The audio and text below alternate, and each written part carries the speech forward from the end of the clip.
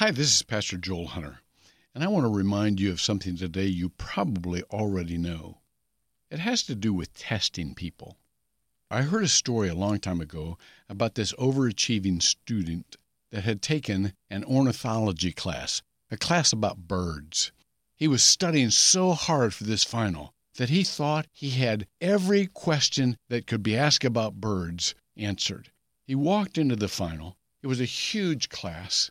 The professor said, "Turn your tests over," and there were 50 pictures of birds' legs with the instruction, identify the bird by the legs.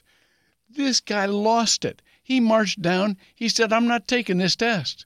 The professor says, "You have to." He said, "I'm not. It's a ridiculous test." The professor says, "If you don't, I'll flunk you." The student said, "Go ahead." The professor said, "Okay, I will. What's your name?" And he lifted up his pants legs and said, "You tell me." If we're going to test people, we'd better be prepared to pass the test ourselves. Here's what it says about judging in Matthew 7. "Do not judge, or you will be judged. For the same judgment you pronounce, you will be judged. And with the measure you use, it will be measured to you." It may seem easier at first to judge people, but in the long run, it's better to help them.